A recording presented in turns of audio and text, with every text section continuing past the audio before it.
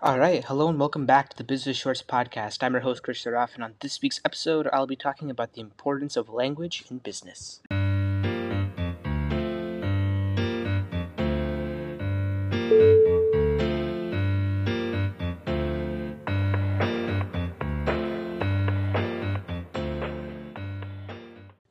Language.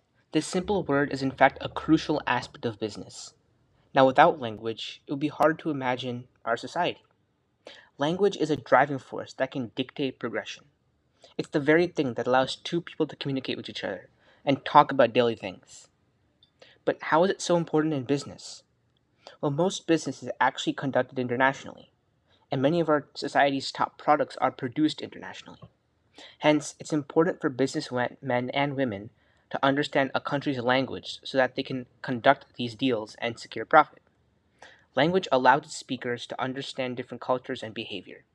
It provides answers to why people act certain ways and allows foreigners to understand certain customs and traditions that the country may have. To be a global citizen, it's important to be able to understand language. Especially in international business, one must be equipped with some understanding of the language and customs in order to execute business deals and agreements. Language is a critical piece of business. Especially now, many more companies are becoming diverse, and so to include everyone, using language or making relationships with the coworkers can often be ways to make a business stronger and more recognized. In this episode, I'll be looking more into why language is important in business and the overall value that language has in building and expanding a global business. Alright, so any business person nowadays will tell you that language is vital to their business. That's right, vital. From their employees to their business deals, language is that source of communication that has to be understood in order for a business to progress.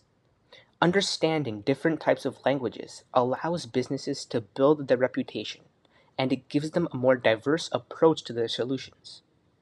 Those types of businesses tend to do better because they're able to target specific geographic markets and can tend to the needs of their consumers.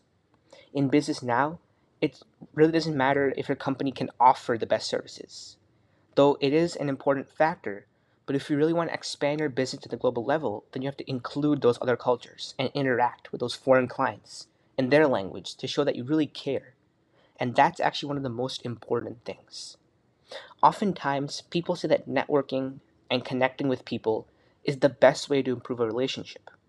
This is absolutely true, and it is crucial when forging those relations with potential clients.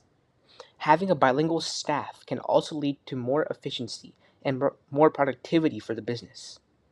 This type of staff can break that language barrier and can make deals happen much faster and just quickly. Additionally, language can lead to more cultural awareness. International businesses know this the best, where they make sure to understand the people they are working with. In other words, they make the attempt to understand their culture, and this actually brings more value to what they will offer. A strong business is an inclusive business. That's right, a strong business is an inclusive business that incorporates many cultures and traditions. And so businesses can tap into those foreign markets and expand their trade to those markets by absorbing these languages, cultures, and traditions. There really is only benefit in understanding the importance of language in a business. And this is one of the key factors that can help a business grow and prosper. Overall, it's clear how much value language brings to a company and how much it can really help a company expand.